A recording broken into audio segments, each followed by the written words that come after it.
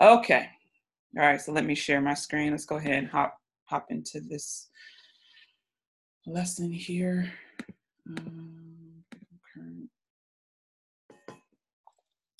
slide.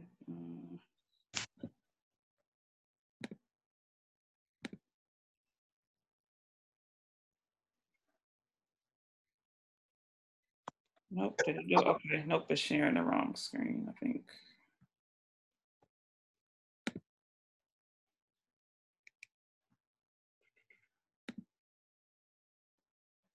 My controls went away. Hold on. Are you all seeing the PowerPoint or you're seeing another screen? Looks like it's another screen. Hold on. All right, let me try that one more time. It was the PowerPoint. It was? Yeah. Okay. All right, cool. Okay, so this week we are covering interpretation, and another word for interpretation is hermeneutics. I know you all probably heard that term, and so we're going to just do a very general teaching on hermeneutics, because hermeneutics could get very difficult and very interesting. And so I just want to give you all just kind of a first level of hermeneutics, and also we're going to cover the topical study method. I believe in the Facebook family page, I told you all to read the thematic, but I put the wrong one down. I wanted you all to read the topical. And so the thematic and topical are kind of the same anyways, but the topical is more detailed. Okay, so since last week, I got a lot of grief about not doing a quiz. Everybody was really rooting for it. So I don't really like disappointing the people of God. And so this week we got a quiz. Now wait. Who was rooting for it? No. The saints was giving me all types of grief. So I was like, okay. I think since the chapter at the last minute got mixed up, we probably should just prolong the quiz till next week. The saints ain't even probably noticed. They ain't even go look at the family page to see the change until this morning. So, but these are easy questions. You should know this. If you've been in the class these past 3 weeks, these questions should be a piece of cake. Okay. All right. Let's see here. Somebody tell me, what are dispensations? We should know this because we've been throwing this word around for a long time now.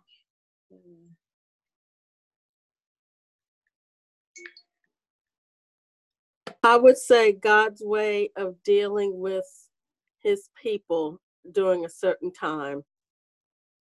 Okay, during a certain time, yep. So dispensations are like economy of time, certain time, yep. Very good. Okay, I'll take that. All right.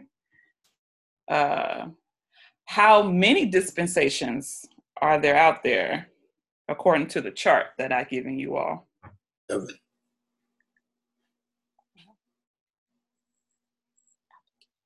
Is it 7? 7, yes. There's 7 dispensations. I won't ask y'all to list them. I'll leave it just as that 7. So, what dispensation are we in now? Grace. The dispensation of grace. Yep. And what is it, okay, are you all seeing the big presentation or my presentation's angle? It's the big one. The big one, okay, because it's saying something else on my end, so I was making sure. Okay, what does dispensation say about God's revelation?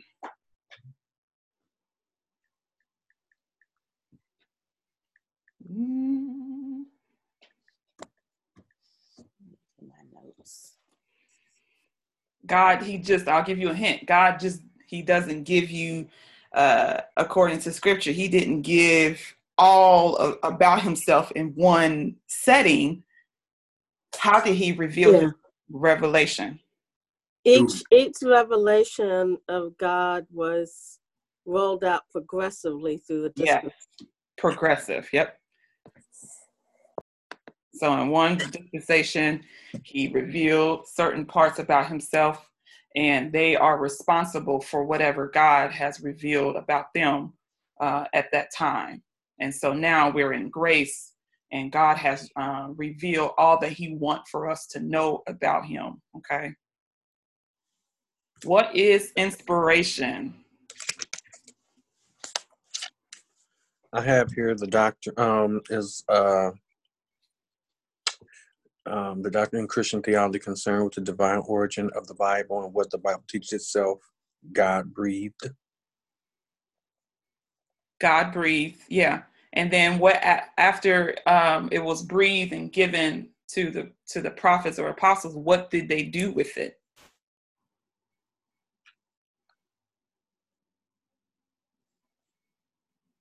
They wrote it down? They wrote it down. Yep, that's key right there. When it comes to inspiration, they wrote it down. So it's God given unholy people his holy word, and they wrote it down, and that's how we got the scriptures. Yep. So that's inspiration. They were inspired to write it down. Yep. What makes our Bible translation imperfect? Language. The language, yes. And we talked about how it was translated throughout history to various languages, and we lose a lot of what the Bible is literally saying, but the precepts and the concepts are still intact. We have to remember that the principles that God wants for us to get are still intact. And what version of the Bible is perfect, though? The original. The original, right? The original manuscript. That is the perfect version of the Bible. Okay, and so we have flaws in our versions, but since we have the Holy Spirit, he is able to lead us to the mind of God, so we can understand what God really meant when he gave the word in the very beginning. Okay, all right. I ain't do too bad. So I'll make sure, not to upset the people, to make sure to have a quiz every week to keep y'all on your toes and things like that. So I'm in the process now of on the Bible Institute. I've been this week threw me off a little bit, but on the Bible Institute page, I'm in the process of creating quizzes and things like that. So you can just go in and just do a self quiz to make sure that you know the information. So give me about a week or two, and that will be up and running for you all just to go in and do fill in the blank or multiple choice and things like that. Okay. Does it send you the results of our test scores?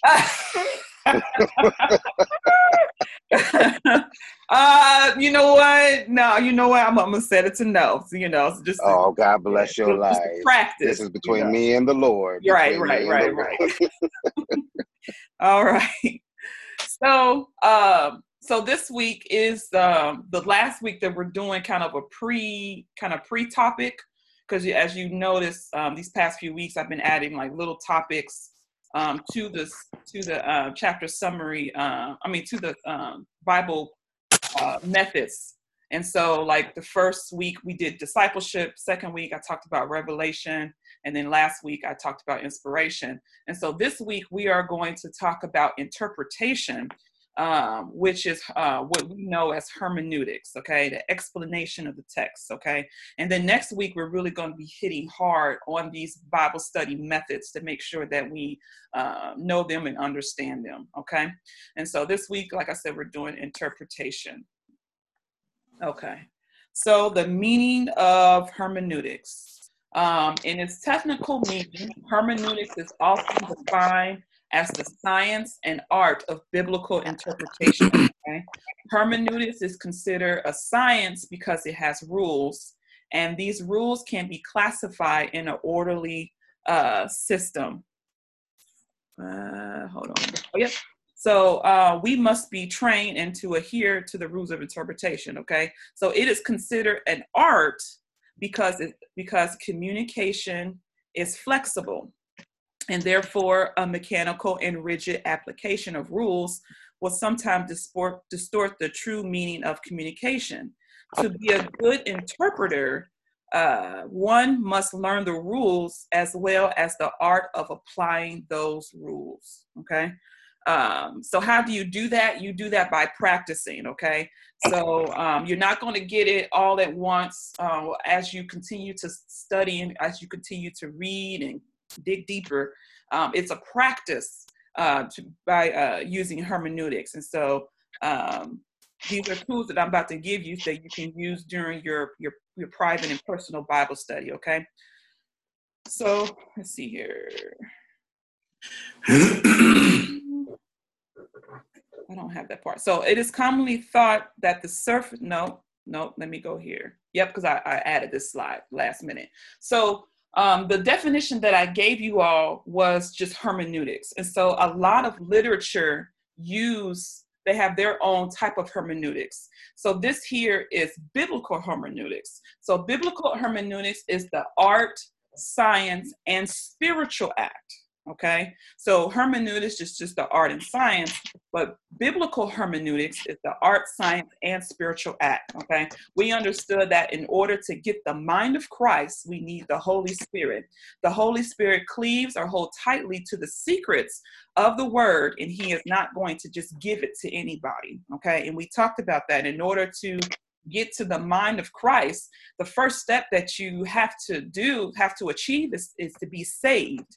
Okay, and then from there, you have to really dedicate your life to Jesus Christ as him being the Lord over your life.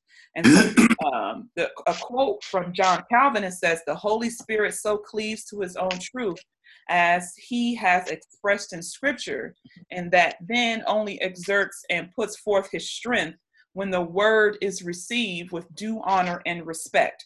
And so this is saying that the Holy Spirit, he's not just going to give the secrets of the word just all willy-nilly. He holds and he cleaves to it.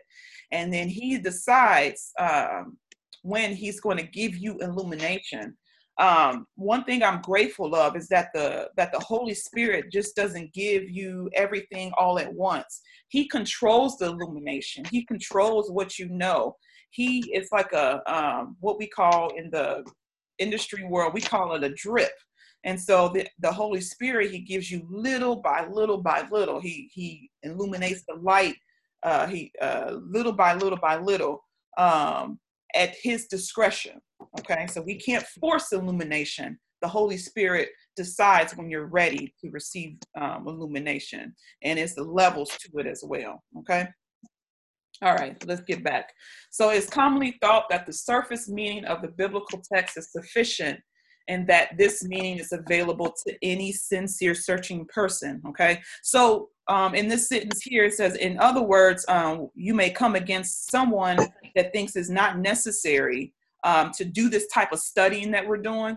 Like I've been emphasizing past few weeks, like you don't have a lot of churches. There are some, but you don't have a lot of churches that are really teaching the members hermeneutics and teaching them how the Bible came to be and giving them study tips and things like that, because they feel like this is not really necessary. As long as you come to church on Sunday and Wednesday, that should be sufficient. But if we want to become stewards of his word, if we want to really grow in Christ, then we have to adhere to the process that God has laid out for us, okay? And so if we want to go deeper, we have to labor in this, okay? So we have already understood that accepting Jesus Christ as our personal Savior is the door, okay, to understanding Scripture. So in other words, you may be sincere, but if you're not saved, you may search endlessly, but can never know the truth, okay? Jesus said, "Why do you not understand my language? Because you are not able to listen to my word. He who is of God hears God's words. Therefore, you do not hear because you are not of God," okay? So you can hear the word or whatever, but you won't be able to understand the word without the Holy Spirit, okay? All right. Go here. You know, that makes so much sense, because people always talk about how if the devil and them had understood God's word, they wouldn't have crucified or stirred up the people to crucify Christ. if they had really understood the word. That's a saying. That's what people say, but I'm just saying it. That just brought that home to me. Right, because they don't understand the fact that he had to be crucified. He had to, in order to be the perfect sacrifice or whatnot. They don't understand why, why they had to do that, why they got to kill somebody or whatever. But that secret is not revealed to them. So yes, like you said, he had to be crucified or whatnot. So before I get to this slide here, the door into interpretation is becoming a spiritual person, and you get there by accepting the finished work of Jesus Christ, like we just said. You have the capacity to understand the things of God. Okay, we do not want to keep you at a continuous stage of just being fed.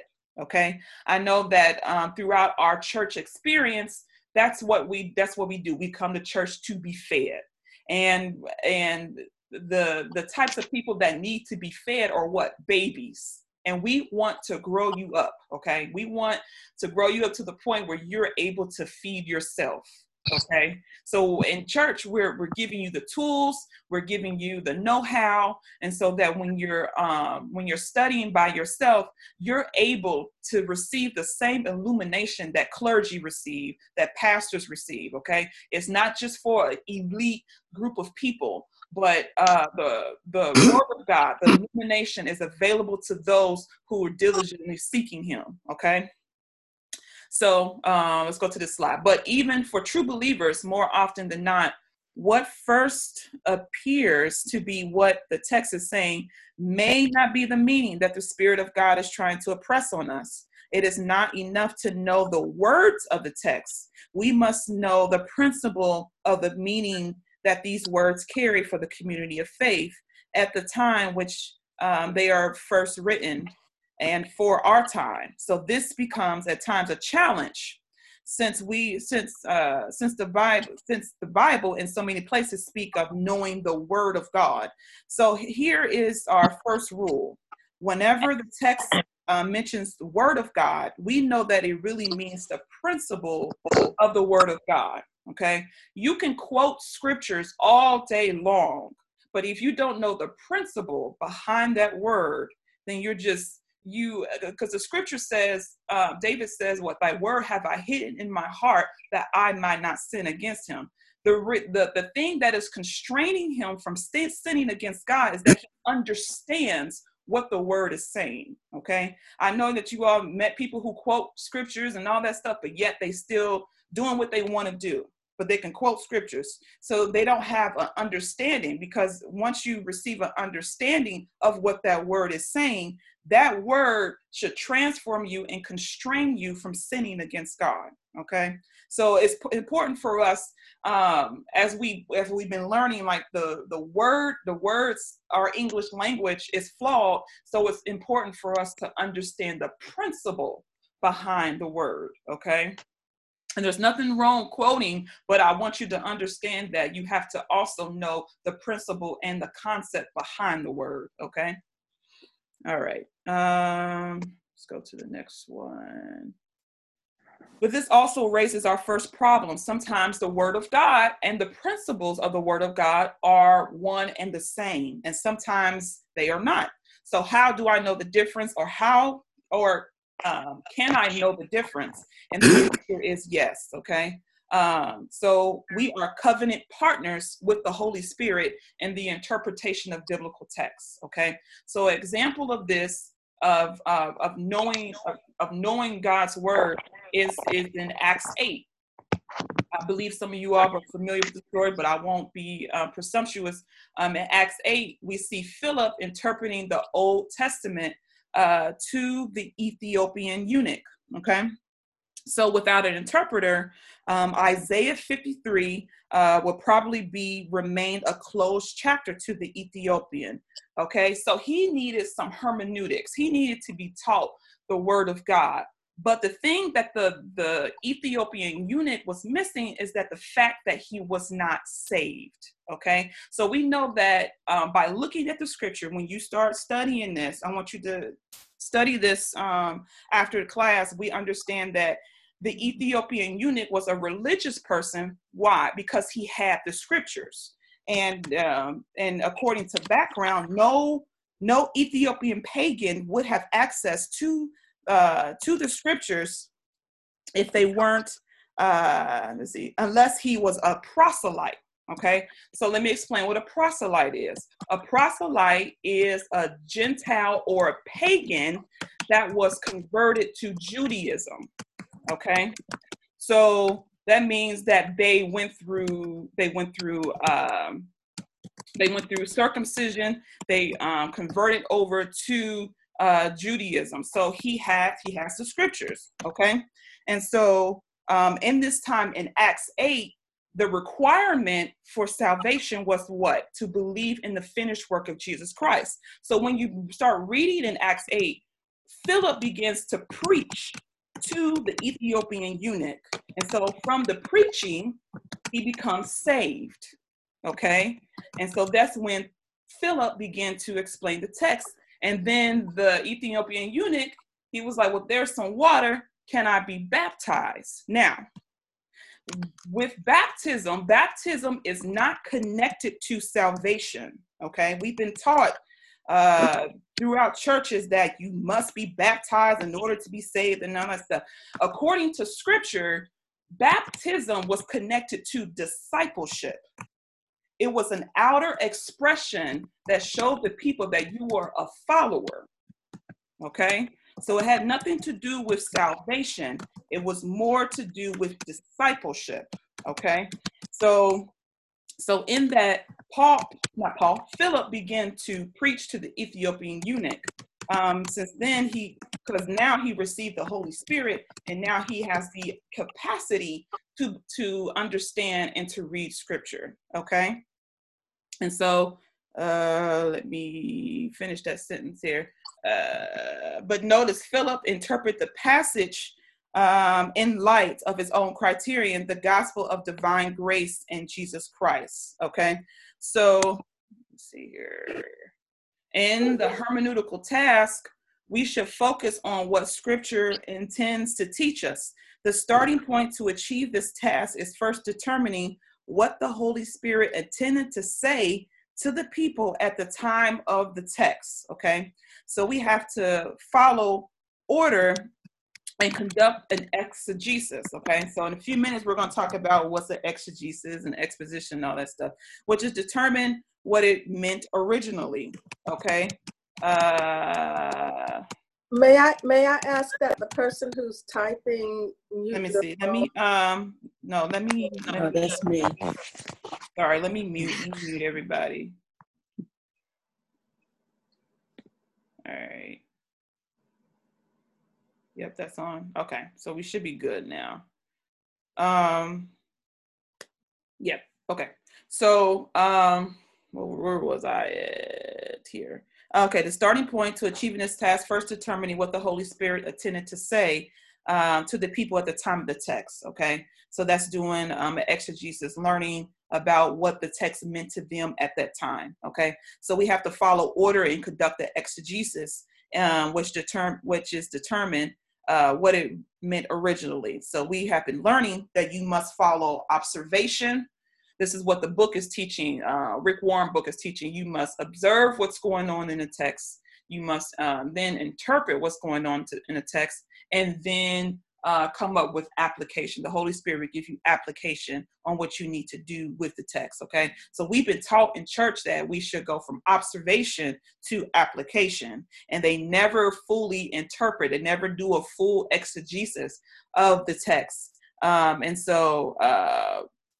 But we have to figure out what it meant to the human author and what it meant to the original reader. So we have to drill down in order to really get the mind of God. So if that foundation, going back to the slide, if that foundation is not accurately laid, then the doctrine or system of teaching that is subsequently built may likely be faulty and even dangerous. Okay. But after the foundation is properly laid, then we are ready to search for his intended teaching aimed at the church during the point and during this point in time in history. Okay, Go here.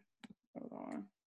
So the Bible is not just a systematic set of rules that are more or less self-evident. Instead, it is more like a mine that yields its precious metal only after a careful and painstakingly search. So when we're looking at scriptures, when we're digging in scripture, it is definitely I consider it a joy, and I consider it just as like a treasure hunt, because you constantly dig, and then you start to find gold, you start to find meaning on what the scripture is saying. And so yeah. All right. So any questions about that? I know I kind of threw out a lot or whatnot, but basically biblical hermeneutics is the interpretation, finding the background of the scripture, knowing what it meant to the original audience and the historical audience, and what the author really meant about the scripture and things like that. So any questions before I hop into the next slide? We're good? Okay. So since you're going to give us a quiz next week, is exegesis that part where you pull out the meaning at the time? Yes. Written, and then hermeneutics is adding the Holy Spirit and all that. Right. So I'm gonna give you all an acronym that really will help you to understand hermeneutics. Okay. So hold on, let's hop into here real quick, and then after this one, we'll go to the acronym. Okay. So exegesis. So in classical theology, biblical interpretation entails both exegesis and exposition. So in short, exegesis is the process to discover the original intent of the author, while exposition is the work of assessing the significance of the text, both for its time and for ours. Okay. So the objective of exegesis is to determine things like grammatical or historical meaning of the text. But we must not stop there. We need to go on to the synthesis level, which is relating to the text to a central meaning of the Bible, and then application, which relates to the text to our situation. So hermeneutics and exegesis, they play hand in hand. Okay. So what does this all really mean? So the true meaning of biblical text does not rest within the human interpreter, nor with the community of faith, nor with church tradition, but with the Holy Spirit. So it don't matter what your pastor may say about what the scripture mean, and don't matter what your mother taught you throughout the years, your parents or whatever.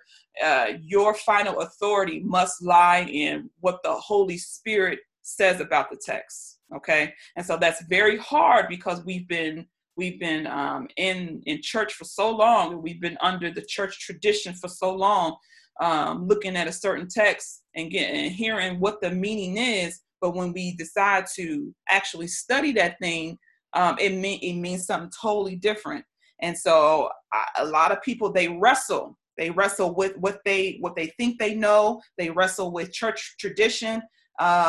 And so it takes a yielding. It takes time for us to be conformed, and for us to really lay all that stuff down, and to really hear what the Holy Spirit has to say about a word. Okay. Go back. Huh? Go back on slide. I want to see something. Yeah, there we go. Did I miss something somewhere? Oh, there it is. I know my pen don't want to work. Now remember, the slides are in the Dropbox. Amen. I know, but I want to write something down. I saw. Okay.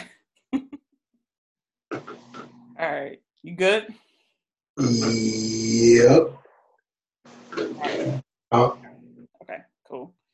So as people of faith, we are obligated to labor in search of God's word, with the hope that he desires to be found. Okay, we still study God's word in a spirit of reverence, but now we should rely on the tools of research to clarify the language of the text. It should no longer be treated as irreverent to the subject biblical writings, to scientific or rational scrutiny. We call this criticism, not fault-finding in sense, but incisive examination or evaluation. So this is not just to point out the flaws. This is not just to criticize the word, but this method here is to help you to understand what the scripture really means. Okay. All right. So here is an acronym that was taught to me, and I find this really helpful when studying the text. These are some principles that you should keep in mind. Okay. So we call it C.W. Gibbs. Okay. And so the C is context. So never try to interpret scripture without knowing the context of the scripture. Okay. There are many rules when it comes to context. Context has many strands. So you must understand the historical context. You must understand the cultural context, the background, and the logical context. Okay. The W is word. So what a word means in a specific time period. Okay. So we understand that, like with the word love, we understand that in the Greek language, there are 4 types of word for love or whatnot. So we need to know when you see the word love, what in the world are they really talking about? And so you have no thought unless words are put together. So it could mean something else based on life experience. So what we want to do is to get God's thoughts about that word. Okay. So context helps us know the meaning of the word, also looking at the origin of the word. So it may mean one thing in English, but it may mean something else in Hebrew or Greek. Okay. The G is grammar. Okay. You always got to be mindful about grammatical marks. Okay. When you're reading scripture. Okay. It tells you on how to interpret that thought. And it's also important to learn the original language of the text as well. So like this week I was in class and we were looking at a scripture, and we all were interpreting it wrong because we were looking at the grammar of the sentence rather than looking at the whole context of the scripture. And so once we realized the context of the scripture, the grammar in which they use in scripture, it made more sense. And so you have to, when you're looking at scripture, you have to use these principles in order to really, drill down of what the scripture is saying. Okay. Author's intent.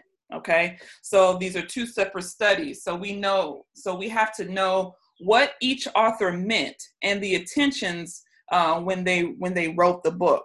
Okay. So we have a divine author and we have a human author. So divine author is God, right? And a human author is whoever, wrote the letter, wrote the book. So there are like over 40 authors. And so we have to understand the reasoning why they wrote the book. And so like, for instance, in the book of Matthew, he wrote the book to share with the Jewish people, to show them that Jesus Christ was the Messiah. Okay. And so you have to, once you understand why they wrote the book and the audience that they were writing for, it makes a whole lot more sense when reading the book. Okay. B is background. You learn the situation behind the scripture. So if we don't know the situation behind the scripture, we are going to be vulnerable to lean on our own understanding. Okay. So when you're looking at background, I don't think I put that in slide. No, when you're looking at background, there are some tools that you can use. You can use encyclopedias, you can use dictionaries, you can use handbooks in order to understand the background of scripture. There are books, Old Testament Survey book we've been throwing out there that we're encouraging you all to purchase, the New Testament Survey. So it's just it's setting up the background, setting up the scene so you can understand what was going on politically, what was going on culturally, historically, and things like that. And so it's definitely it's definitely important to know what's going on in the background.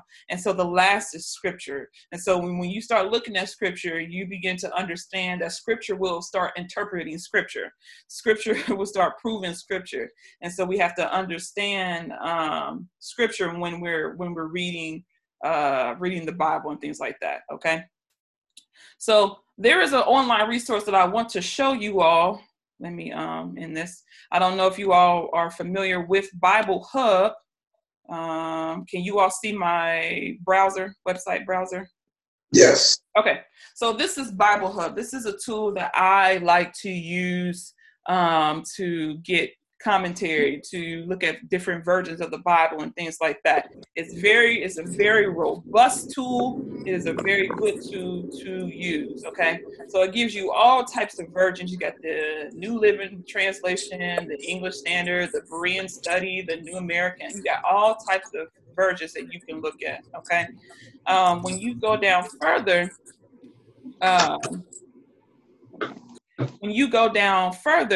You see some more tools here. So you got the Apocrypha. Let me zoom in. All right, there we go. You got the Apocrypha, the books that are not included in our canon. You got maps, you got Bible commentary, things like that. And so when we're doing the topical study method, the method that I'm about to go over, you can use Bible Hub to get your cross-reference scriptures and things like that, okay?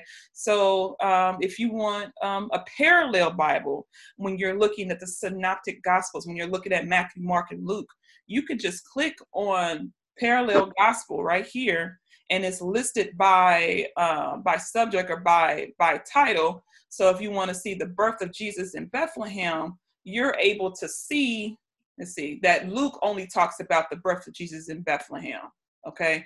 And then say you want to look at the time of beginning of John's preaching. You see that only Mark and Luke only talks about it.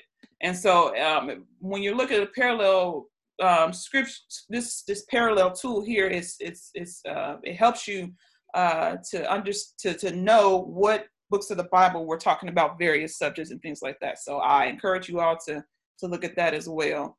Some other tools here. Let me see here.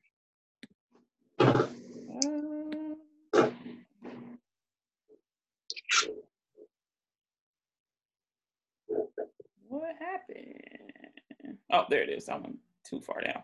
Okay, and so there are some concordance here. It has a number of concordances. If you ever looked at a concordance, I encourage you just to play around, just to see what it is or whatnot. So there are, like I said, there are a lot of tools here that you can use to really help you study the Bible, okay? And so, for instance, with the topical, say you want to say I want to do love. And so you just come up here and type in love. And then you hit enter. And then it gives you variations of love. So you want to talk about love fruits, finding love, real love, vaulted not, unconditional love, family love. You can choose that way or whatnot. Say if you just want to know about love in the Old Testament. So you come right here and just click on Old Testament, and it gives you the scriptures that mentions love. Okay. And then say you want to select love, Hosea 3:1. So you got the various versions and what the scripture says. And then over here, you have the cross references. So other scriptures that mentions love in this sense here. So, and then once you go down, let's see here, you got the lexicon, knowing the word. This is when you do the word study of it. And so you come here, show love. And so you see that it says Strong 157. You go to Strong's 157. And then you're able to see the occurrences. Where do I find this type of love that they're talking about and things like that. And so it's a very robust online resource. I know that Rick Warren, he talks about, purchasing all these books, and it can become pricey purchasing books. I do encourage you to purchase hard copies, because this week, I believe it was Marquise, he posted on his page about the whole thing with the New International Version and English Standard Version, and Tammy tagged me in and asking my opinion. And I don't know if you all remember when we were talking about versions and people having their own secret agendas. When the Obama administration passed the law with the gay rights, immediately the New International Version or the Harper's Collins publication, they began to change scripture to make it seem like it was okay to live a homosexual lifestyle. And so they began to alter the electronic version of the book. So this is why I root for hard copies, because you can't change a hard copy. And so then you begin to see a lot of these people's agendas out here. They want to appease the people as much as possible. So that's another reason just to get hard copies or whatnot. Okay. All right. Any questions about this online tool? I encourage you all to play with it. It's a lot, and it's very helpful.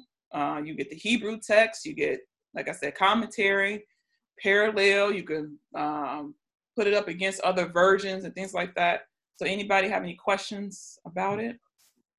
Even get your sermons printed out for you. Get your sermons, but you want to proof text them sermons, okay? You better. You will get up there and be like, oh, this don't make a drop of sense. You just hit print, and all of a sudden you got this weird sermon. Yeah, don't want to do that or whatnot. So yeah, it's a very good tool. There's other tools out there like the Olive Tree, Logos Study Bible, study software. That's kind of, I think it was pricey. I think it's free now, but it was pricey when I was coming up. I sound old saying that. But yeah, there are a lot of tools out there. So any questions or? I just say with the thing that Marquise posted, also it was more so that the NIV didn't have a word that was like in King James, but with the Vulgate, we know that some authors added scripture because of the interpretation. So it's not necessarily in the original manuscript of the Bible. So some things that we quote as scripture is not in the original scripture. Yes. I can't think of on top of my head. There's a Luke passage that's only available I think in the King James. That's not available in other versions because it's something that they added or whatnot. So yeah, you will see that in these versions they begin to add, and they'll put a footnote and let you know like this was added because of blase. And so yeah, that's something that we must keep in mind too. Okay, they change words. They added instead of saying shepherd, they used the word pastor. I just bought a chronological study Bible, and I've been wanting this Bible for a long time, and it was kind of pricey, but I went ahead and bought it, and it was the New Living Translation, and I was reading it, and then I was reading Corinthians, and they used the word Christian, and I was just so floored because Christianity wasn't established until about 200 years after the book of Corinthians was written. And so that's all you see, like Christian women should do this and all that stuff. But when you study Christian, the word Christian, that was given to the people by unbelievers. And so they were calling them like them daggone Christians, they starting stuff and all that stuff. So it was like the equivalent of saying the N-word. So it wasn't a good word to use or whatnot. And so the establishment of Christianity, they just kind of just went with the word. The establishment of Christianity happened about 312 AD, 200 years after these scriptures were written. So I was just kind of floored, but I'm not surprised at the same time because it is the agenda of whatever the publisher is trying to prove at that time. Okay. So yeah. So any other questions, comments? Elder, Professor Elder, what's your favorite or your preferred translation? I don't have one. Because the King James Version is the only real Bible. Oh, yes, you will hear that in church. Yes, you will. If you don't say "Thus saith," you do not have the Holy Ghost. And so, and so I don't have a favorite translation. I encourage you not to have a favorite translation, and because of the fact that once you read various translations, it says different things or whatnot. Like when I used to love the Amplified Bible. I use the New American Standard Bible. So those are kind of the two that were my favorite. I started to look at the English Standard Version or whatnot, but I encourage you all not to be solely dedicated to one version. Definitely begin to open yourself up to looking at various versions on what they're saying. Okay. Why you say used to for the Amplified? I don't know. I just kind of gravitated away. It was nothing with it that pushed me away. I kind of like the Amplify because it'll give you certain words and then it'll give you like a more words for that word or whatever. And so there's nothing wrong with it. I just kind of when I was being taught about the Bible, I was taught that the New American Standard is the closest Bible to use when you're getting the Greek and Hebrew, translate from Greek and Hebrew. They were the most accurate. So that's the only reason why I gravitated towards the New American Standard. Yeah, there's nothing wrong with Amplify. I like it. It's like a thesaurus Bible, very wordy. I have a question for you, Elder Nana. Oh boy, what's up? When we were doing studies back at Sharonville, and I believe his name was Ron, teaching. Yeah. And he was teaching us the difference between some word, I believe, not translation. What's the word he used? Some were direct. Peace. Yeah.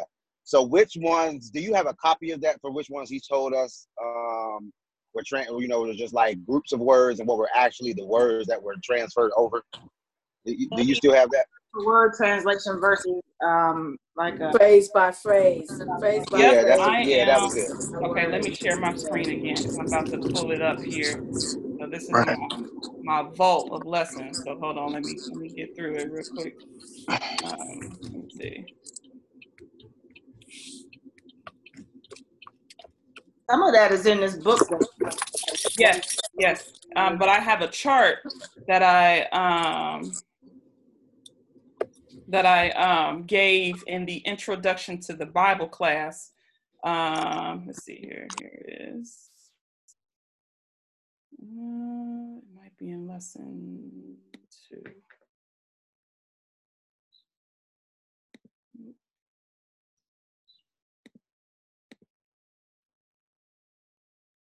Oh, that's the canons. Getting close. Lesson 4. Nope. Let me see here. It's a certain. No, that's not it. Shoot.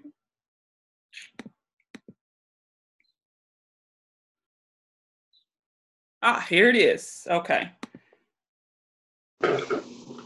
So this chart, I'll drop it in the Dropbox so you all can get it. So it tells you certain versions of the Bible that translate word from word.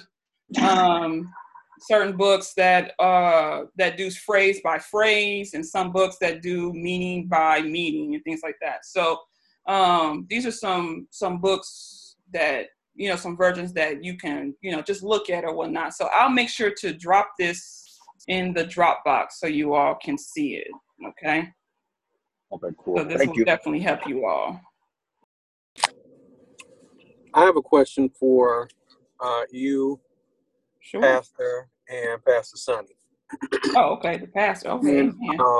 When you all are, so as you said that you don't really have a favorite version, my question to you is, you all is, how do you, like when you're studying the different versions for your sermon prep, how do you decide which version you want to use in your sermons, like in your sermon prep? Like, you know, do you get do you feel like using a lot of different versions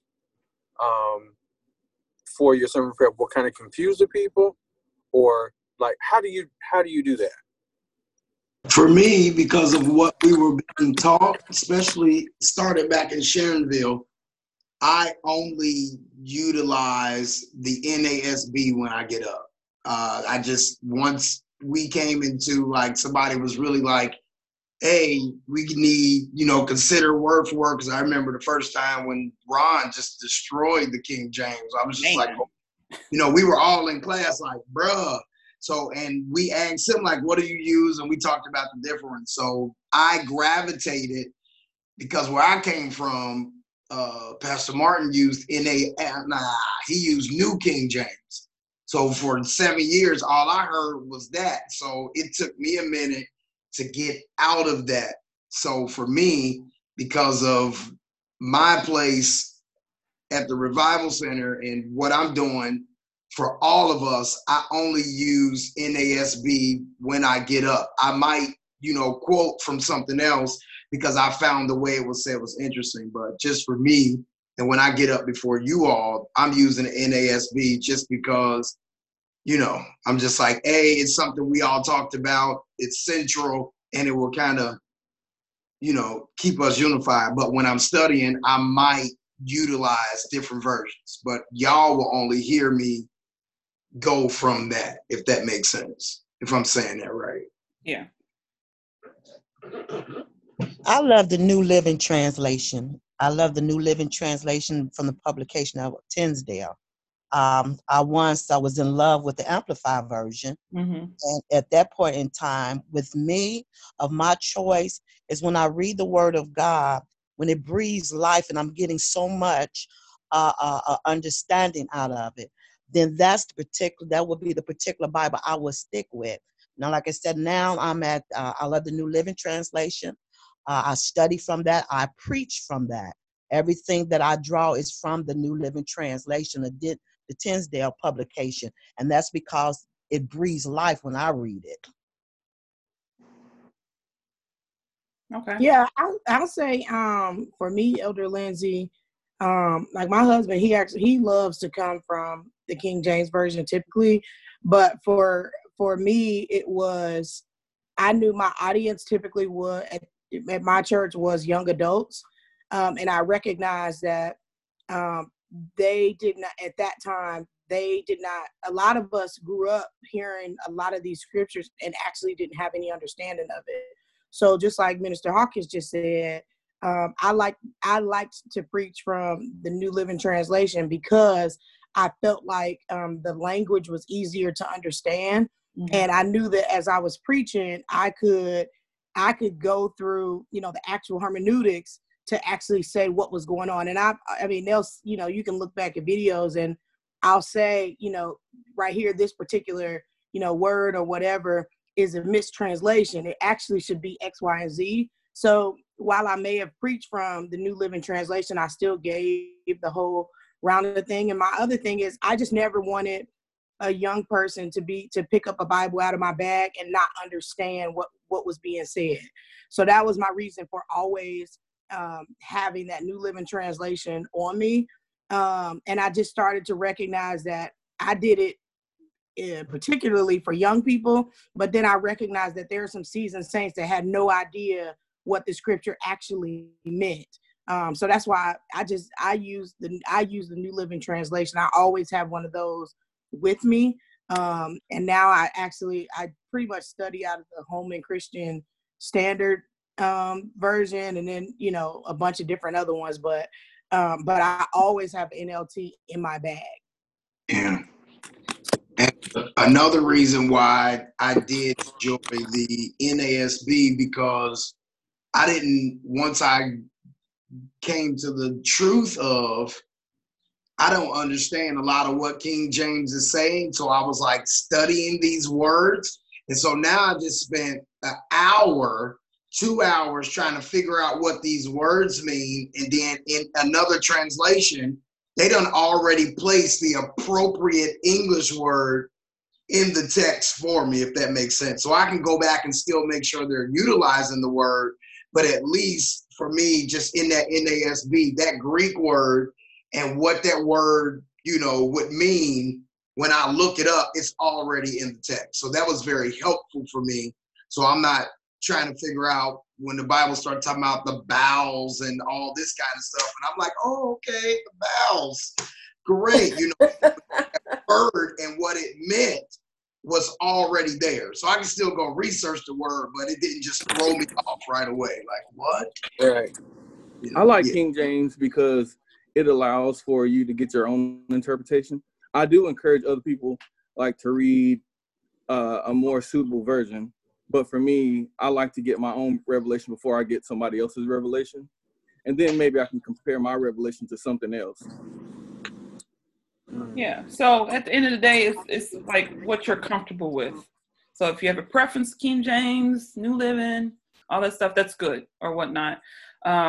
So it's just basically whatever's comfortable for you. But when you're studying, I encourage you all to look at various versions so you can see, what they're saying and things like that. And Pastor brought up a good point about, with King James, and you're looking up words and things like that, there are versions that already have done the work for you. So I encourage you just to have maybe one Bible from each column, a Bible that gives you word from word, a Bible that gives you meaning by meaning, a Bible that gives you phrase by phrase. And so sometimes I like reading the Message Bible just to get okay, what they talking about, because the Message will give you kind of a worldly interpretation or whatnot. And so everybody kind of frowns when Message, but I like it because it just it's funny. Where I first got the Message Bible? Zion Global. That makes a lot of sense, don't it? So read that in there. It was funny. I used the Message on the street. Right on the street, yo. Right. I use that on the street now. Oh yeah. So it's just just explore other versions, man. If you have your favorite, that's fine. I'm not discourage you or whatnot, but I just want y'all to be open for that as well. Quickly, we have to finish the topical method. That is the next assignment that we have to do.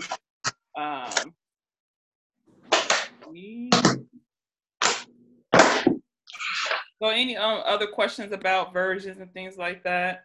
We're pretty good about that. But if you all have any questions or things like that, just hit us up. Hit anybody up and we'll help you through it, okay? All right, so topical method of Bible study. So the topical method of Bible study involves selecting a biblical subject and tracing it through a single book. So this is on page, I believe it was 115 of your book. From either the Old Testament or the entire Bible in order to discover what God says about the topic, okay? This method is important for the reasons listed in the textbook, but I believe that it is important to remind Bible students right here to be careful about both interpretation and application when attempting to do a topical Bible study, okay? For instance, if you were conducting a study of prophecy, you will do well to recognize that the Old Testament usage of the concept is totally different from the New Testament usage in some significant way. So in the end, sound hermeneutic principles must be understood and adhered to when doing this kind of study, okay? So why this method is important, it enables us to study the Word of God systematically, logically, and in an orderly manner. It gives us the proper perspective and balance regarding biblical truth. We get to see the whole of the biblical teaching.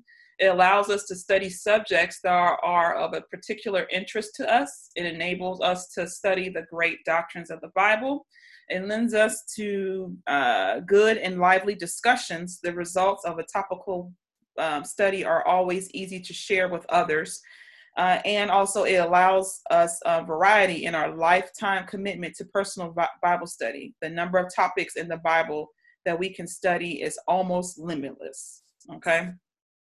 So in order to conduct a more effective topical Bible study, there are 3 suggestions offered in the text. Make sure you be systematic.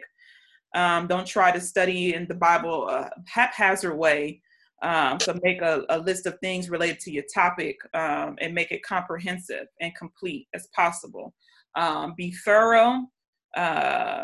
The only way to know everything God has to say on this topic is to go through the entire Bible and find all the passages on this topic, and be exact. Okay, so try to get the exact meaning of every verse you study. Be sure to examine the context of each verse to avoid misinterpretation. Okay, so here in the book, it gives you 6 steps on how to do the topical study. Okay, and so in the book, it gives you an example of how to do the topical study. And I gave you all Bible Hub, because that's definitely going to help you when you're doing the topical study, because in there they're asking you to find various verses that talk about the topic that you chose, and also to do a cross-reference of the book. Of the topic as well. And so the form is in the Dropbox, just in case you don't want to write in your book or whatnot. And so this is about 6 steps that you go through, and it's very, very helpful with that. So I encourage you to definitely read that chapter. And then if you have any questions or concerns when it comes to the topical study, definitely reach out to me, and I'll help you as much as possible. Okay. So any questions about that? I know I kind of just flew over that because we're running out of time, but any questions about that? I have one question about the amount of time we're going to be in this study. Frankly, I had settled in that you were going to be teaching us for 3 months so that we could cover all 12 of these chapters. But you're starting to skip around, so you're starting to make me nervous. Yes. You're not going to end this next week, are you? No. Okay. No, we have actually 4 more lessons after this. Okay. Because like you said, I have a total of 3 months to teach. And so we are doing 8 weeks of doing Bible study methods. A lot of the ones that I'm skipping are good topic, good methods, but I'm just hitting the ones of importance or whatnot. Like the topical and the thematic, they kind of play on each other anyways. And so that's why I just decided just to do the topical. A character study. I mean, it is important, but I want you all to, I'm hitting the important ones or whatnot. Okay. Yeah. So, so like next week we're doing the word study method. Okay. The next chapter or whatnot. So yeah, there's only, we're going to do at least 7 or 8 topics. But y'all definitely have the book to use to learn the other methods or whatnot. So. Okay. All right. Any other questions or concerns? Good. All right. If there aren't any other questions, I will pray out. Also, I always forget to mention this because it's been in the Dropbox since week 1 or 2, and I just always forget to mention it. There is a sheet in the Dropbox of vocabulary words that are listed on there as far as like hermeneutics, dispensations, things like that, that you can do on your free time in order for you to really understand what these words mean. So you have to look up the words, put it in your own wording so that you're able to understand. I think it's in folder week 3, and I always forget to mention it. And so definitely on your free time, look at those words, look them up so you're able to gain an understanding of it. Okay. So, all right. So let's pray out. Father God, I have a quick question. Sure. Although you're saying that the lessons are in the Dropbox, When I go to my Dropbox, it's saying that it's full and I can no longer put lessons in my Dropbox. Will there be a place on the website where I can just pull up or? Yeah. So I should have that up and running sometime this week on the Institute page. So you can just go in and click on the lessons and pull them up that way. So yeah. Okay. Yep. Okay, cool beans. Let us pray out. Father God, we thank you for this day. We thank you, God, for being God and God alone. Thank you for this lesson, oh God. And I pray, oh God, that it just will help us to increase our capacity when it comes to learning more about you, that we're able to get to the mind of God. We thank you, God, for your word, oh God. And we thank you that you allowed it to be readily available to us, oh God. We thank you, oh God, for just allowing us to get to know more about you, God. We thank you, God, for our relationship with you, God, that you wanted to establish with us, oh God. So we thank you, oh God, that you are, that you sent the Holy Spirit to help us, oh God, and to teach us and to illuminate your word, Father. And so, God, I pray that we will continue to lean on the Holy Spirit, oh God. And I thank you for those, God, that you brought to the Revival Center to help equip the saints, that we are able to understand how to lean and depend on the Holy Spirit. And so, God, I thank you, oh God, for what you're doing. Thank you for those who don't even belong to the Revival Center and are coming online, for we are all a body, the body of Christ, oh God, no matter what local congregation that we serve in, oh God. But at the end of the day, we serve the body. We serve Jesus Christ and Christ alone. So God, we lift you up and we honor you. Bless them in their study time. Allow them to really take studying the Bible seriously to the point where that word begins to transfer their lives, oh God, and they realize they can't live without it, Father. So God, we lift you up. We bless you. In Jesus' name we pray. Amen. Amen. All right. Thank you, guys. You guys have a good one. You too. Love you guys. I love you too. Bye. Bye. Bye.